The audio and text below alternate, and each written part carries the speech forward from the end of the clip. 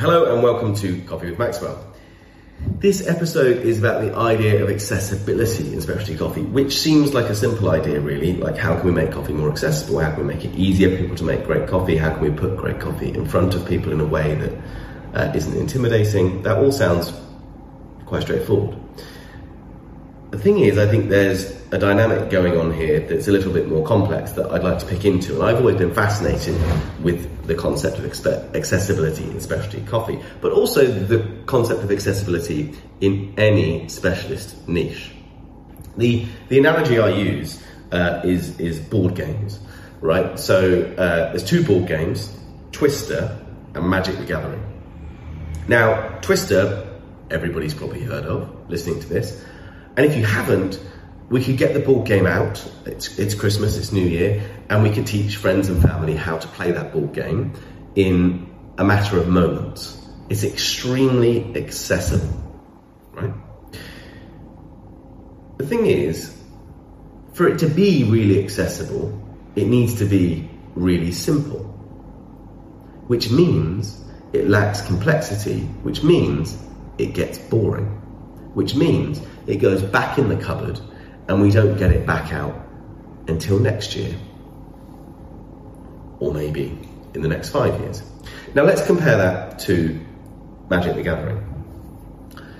Magic the Gathering isn't something I play, it's something one of my staff is obsessed with, and I've met a few people who are into it, and it's a very complex board game with a pro series, and there's no way you could learn how to play that in a few moments like Twister.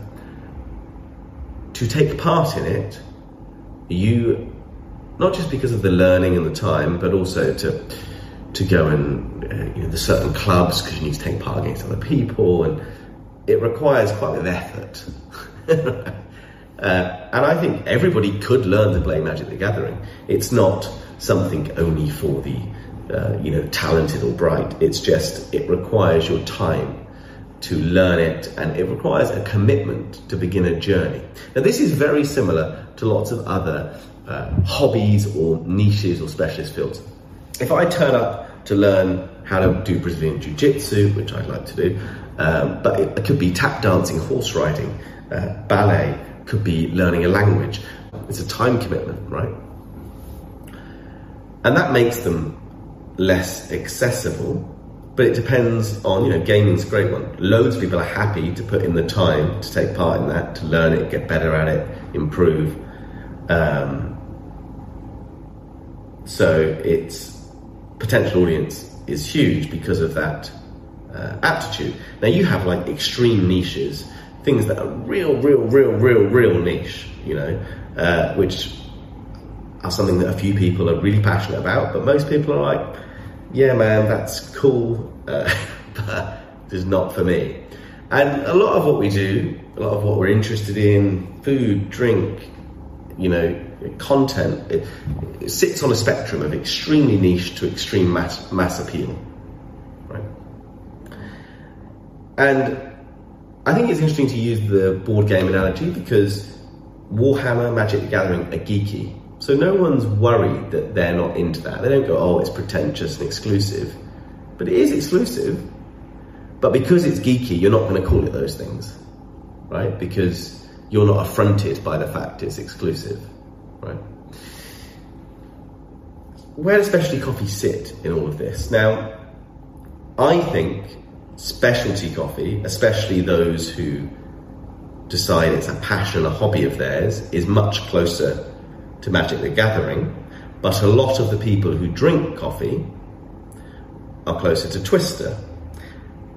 And that's not because they couldn't treat it like Magic the Gathering, it's because they don't want to. And this is the key point for me in this video.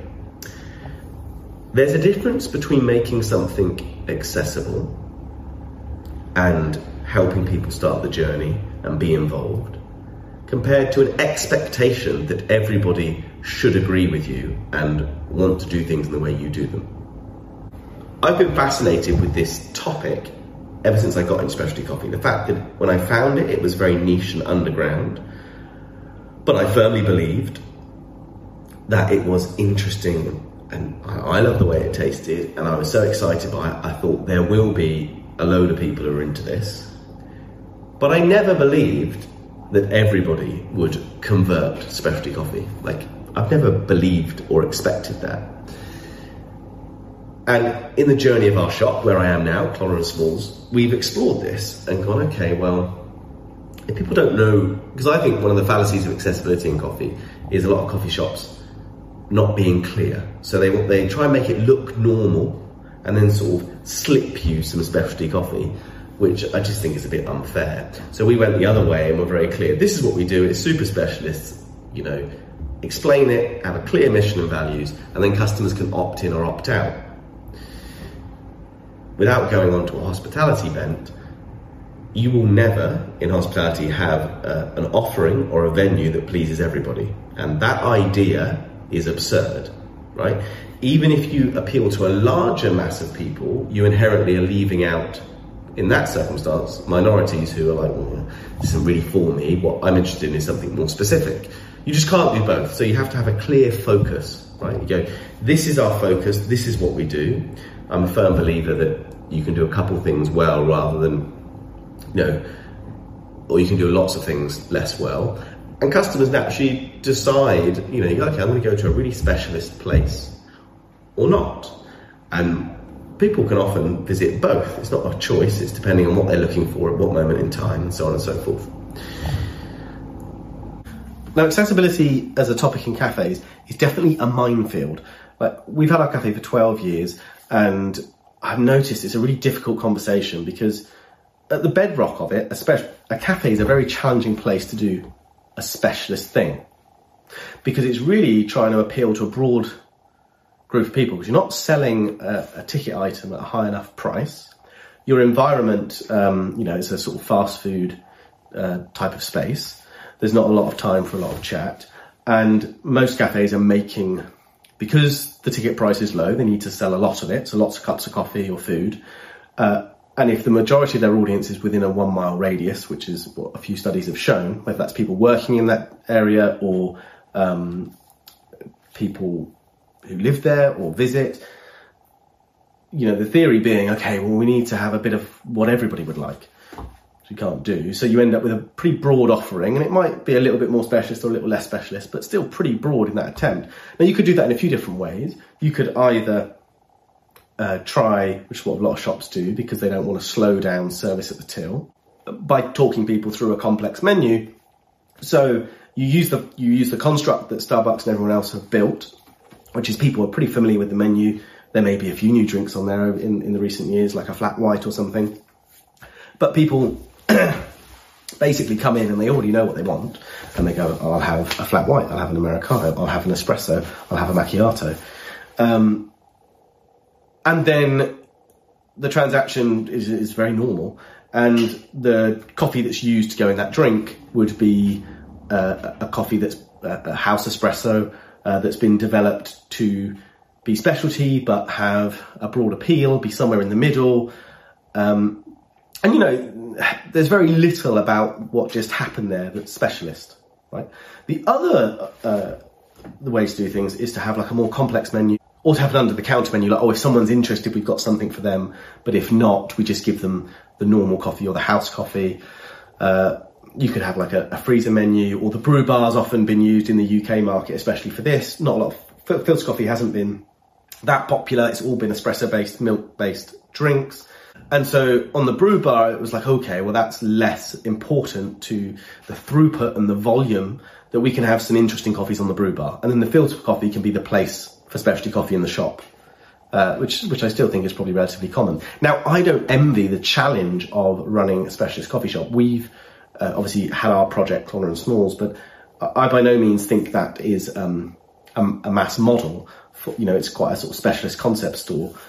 And I think what I just explained of a cafe trying to do a lot to make it work, and I'd love to do an episode on the economics of a cafe, mean that it's a really difficult place for it to be specialist.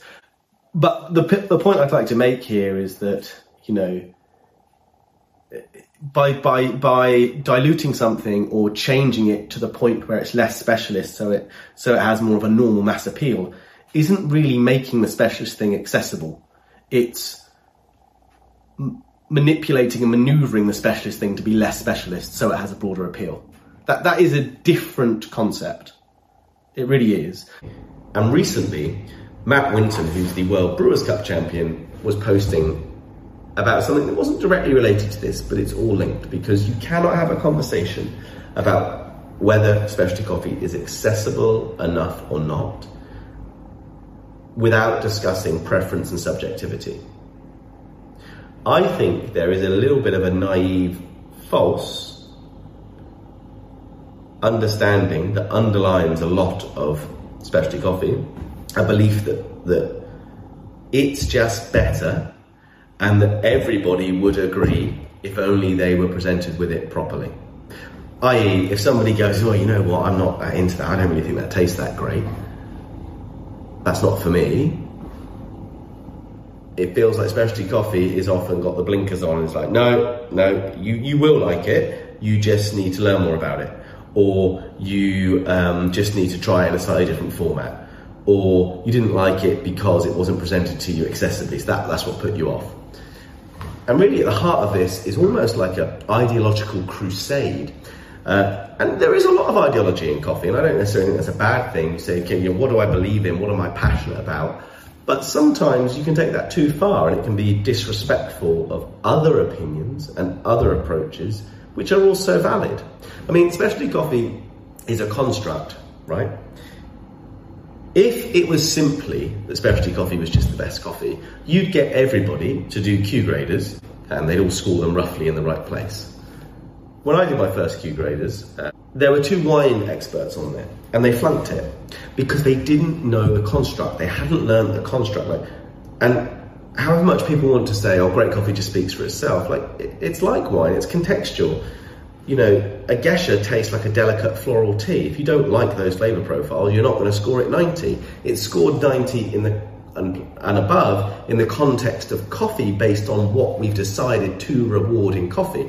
And then those of us who get drawn to specialty coffee or taste it and go, God, that tastes great, it's self-selecting.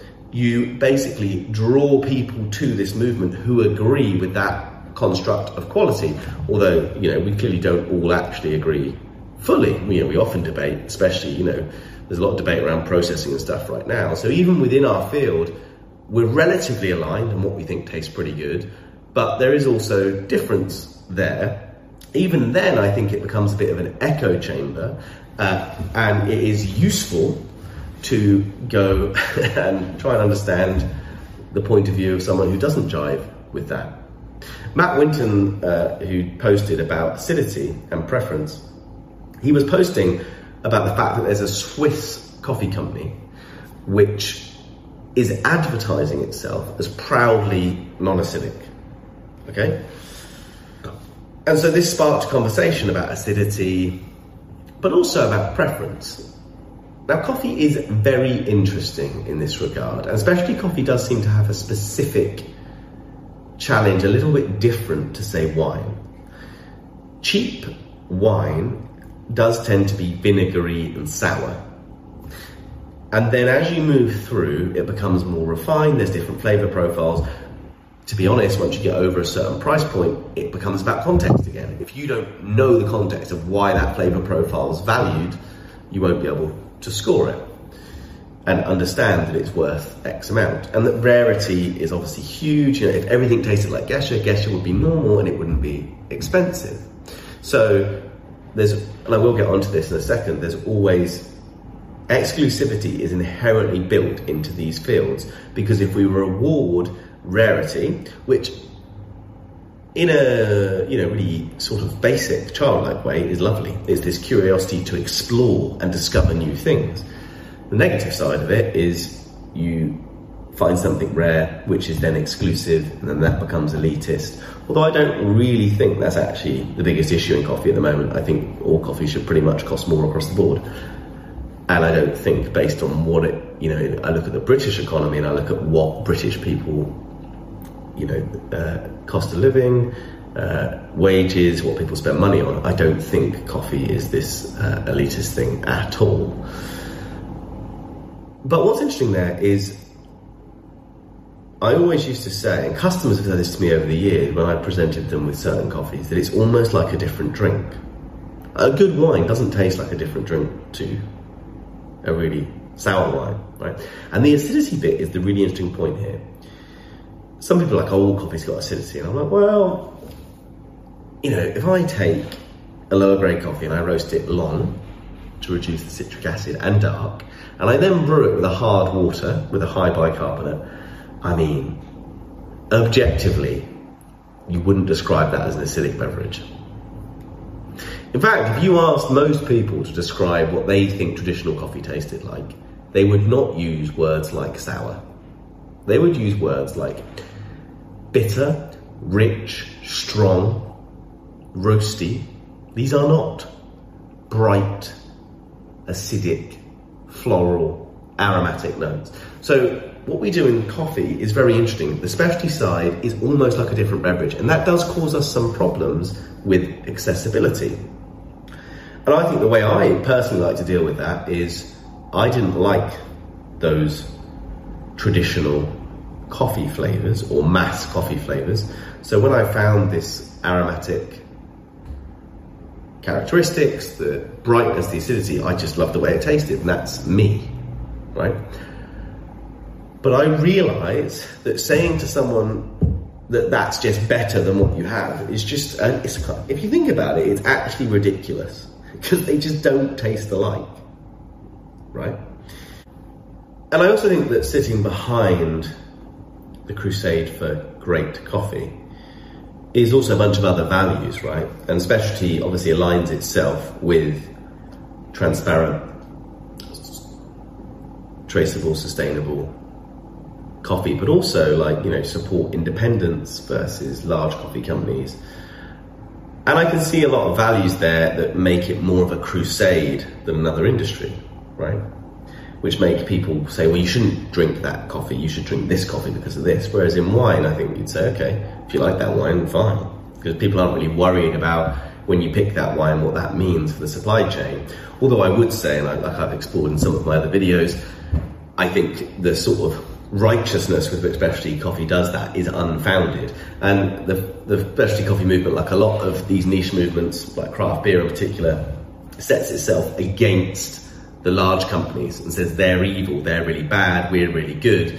And it's much more grey than that. You know, the Starbucks sourcing program is very impressive, and actually these specialty coffee roasteries that say they're doing X, Y, Z can't prove half it, and most of the coffee they sell is at a price that really, how much of that is going back to the supply chain? So I think that's a different point, but the implication here is that those other virtues and values of what specialty coffee is supposed to achieve partly drives that crusade-like mentality for why people need to move to specialty coffee, right? So there's two sides there, really.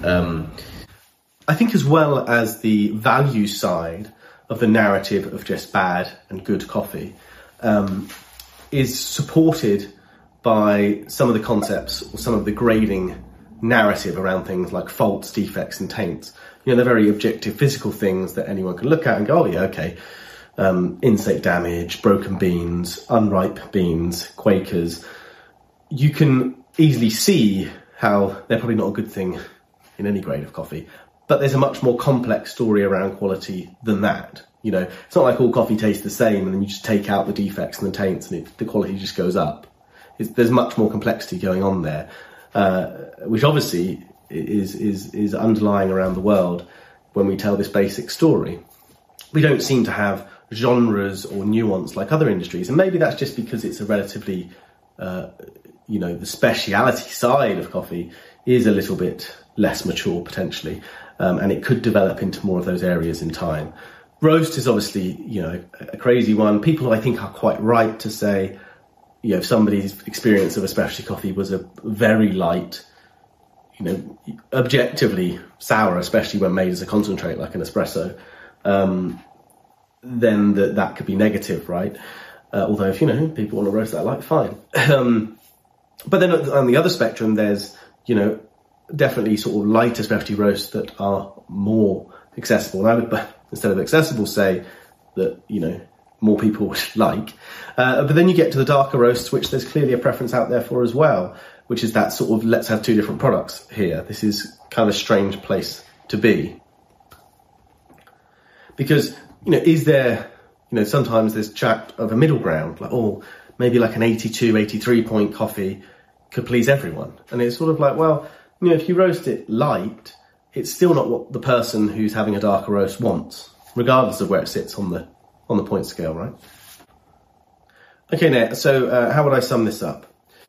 I would say that the word accessibility is a bit of a problematic word, and maybe we've had that because we had a bunch of baristas who got jobs because they were fascinated by coffee but didn't want to work in hospitality, so they were pretty rude. So Specialty Coffee as a movement got a reputation for being kind of hipster and pretentious, and it's been trying to shake that off since. Maybe that's what's happened. I don't think we need to worry about that, right? I don't think accessibility is the real problem here. I think what we need to do instead, or what we probably already do without realising it really well, is the focus here to make sure that we do justice to the opportunity of the story of specialty coffee, and we let as many people take part who want to take part in it. It's really a question of engagement. How do we engage people in what's so great about specialty coffee? And we do that through sharing our passion and excitement for specialty coffee, not by being shy and worried about it and sort of hiding it in a more normal commercial environment and being overly concerned about accessibility. And so I believe really that some of the things that people think make specialty coffee less accessible actually make it more accessible by virtue of engaging people. Right? You look at specialty coffee and people who are in it are passionate and excited about it, they debate it. That's interesting, right? Anybody can look at that and go, they're clearly very passionate about that. There's probably something quite interesting there. And I actually think that's what's happened with specialty coffee. It's that irrepressible interest and passion has broken through.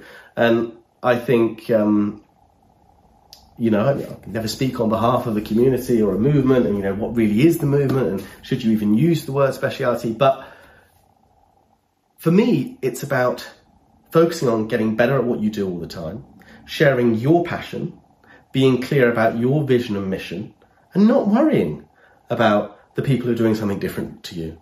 So who maybe don't think bright coffee or this narrative of specialty coffee is as good. Cool, that's totally up to them. And if we go all the way back to accessibility, I do firmly believe that respecting other people's opinions and tastes is key to specialty coffee not being pretentious, not being inaccessible. And clearly specialty coffee is growing. There's more people being drawn to the flame of this passionate side of coffee than ever before. But I think what's amazing is I look back to when I got into specialty coffee and it was really underground and really niche, and it's bigger than I probably thought it would ever be. And it's clearly gaining more and more momentum. There are a lot of people out there excited and passionate about specialty coffee too. But not everyone will be. And that is okay.